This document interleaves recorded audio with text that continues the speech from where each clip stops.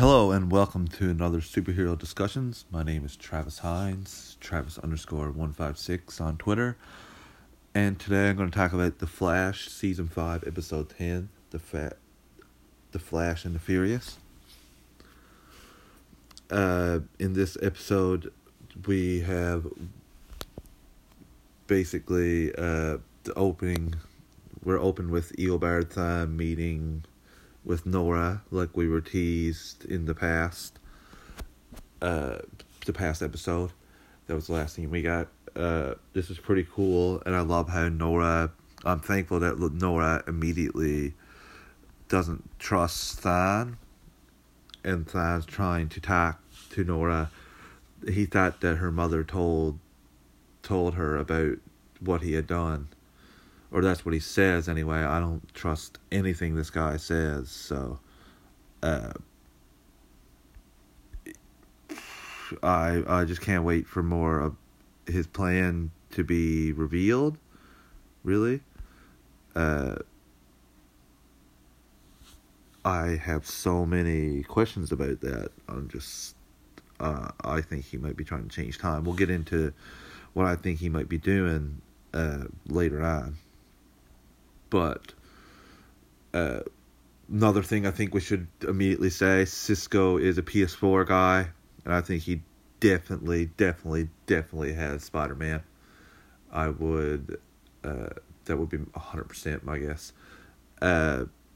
So we get Wither Witch in trial, and Cecile is trying to make the case as her first day back against her, but her powers are activating, and she can hear her thoughts and feel the real remorse. You can see it on her face, but Nora's not having any of it, especially after this revelation about Eobard Thawne killing her grandmother. She now believes that all villains are bad. So Wither Witch is standing trial, and Nora Barry is summoned. He was supposed to be the one that gives the expert CSI testimony, but he was summoned to try to capture Silver Ghost, this girl that has a Meditech key that allows her to control any engine, and I think any GPS system. Those were the two things I thought I heard. So Barry ends up coming in contact with the car and getting unstable dark matter in his system while he's phasing. So I thought that was pretty funny that he constantly couldn't stop phasing. He was there getting stuck in the ground, and Nora had to counter phase, and you could see how much was taken out of her when she was talking to them, the people at Star Labs. I love that little thing. So Barry is basically incapacitated for the rest of this episode and stuck in one of the cells with the dampener. Apparently it's going to take 24 hours, they say. A convenient way to keep him out of this story, make it centered on Nora, which I kind of enjoy. But while Barry is in the cell, Sherlock comes to visit him because he's investigating Nora and trying to decode what she was trying to say in her diary. So he's going to Barry because he found out from Cisco or the files that when Barry got back last season, he was writing in that same language that Nora writes in.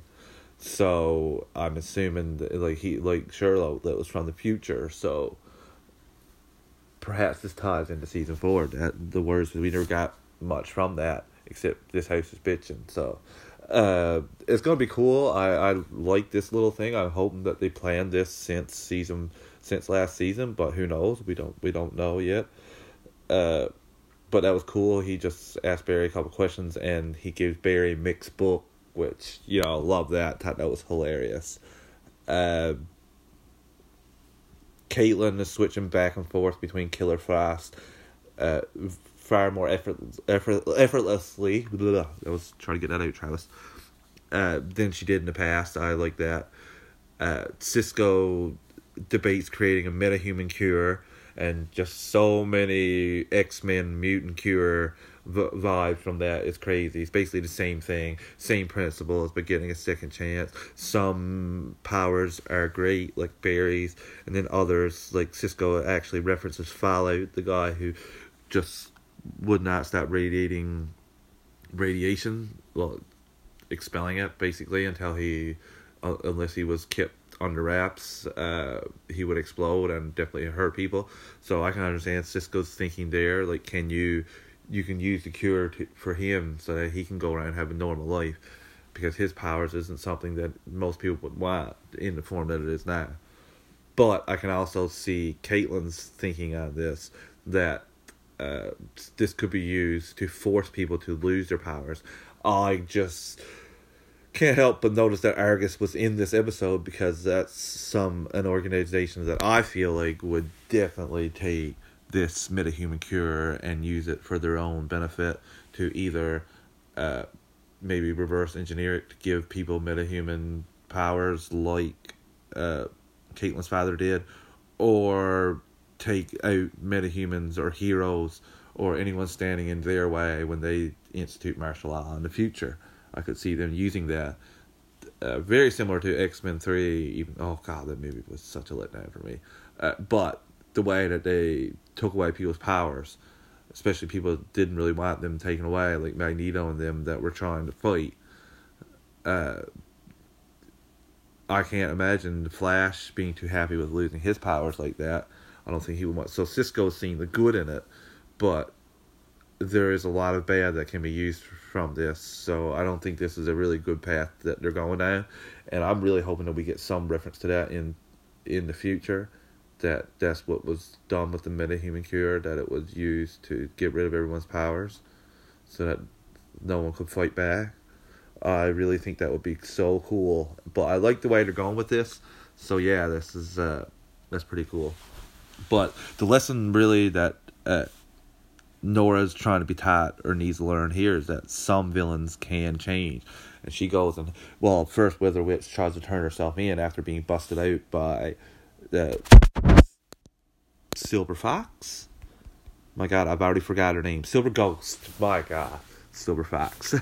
Silver Ghost. And she doesn't want to have any power, but she wants to turn herself in, and she goes to Excess, and Excess doesn't believe her because of what happened with Eobard, so she brings her to the cops. Then she gets busted out by Silver Ghost and given her staff.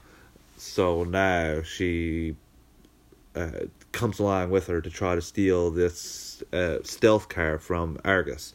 She needs her voltage to knock out the security system, which she does, and they get this car, and they have a nice little nugget here, nice little Bruce Wayne Tech, Batwoman tidbit here, saying that everything from this car came from Wayne Tech. It's $21 million. It has stealth, it phases, it has remote detonated rockets. Those are just some. There were so many more options on that car that we didn't even get to see. I thought it was a little funny that it was an iPad controlling it basically on the front. Just the Flash. It was a little bit Legends-y for me, but still funny. That was great, but in the end, Wither Witch does and doesn't do the right thing. Kind of like on Letter Snart's level. She helps out Nora by causing the car to go skid with ice on the road with her staff, and she gets both of them out of there. And it's pretty interesting that they're talking about starting this young group.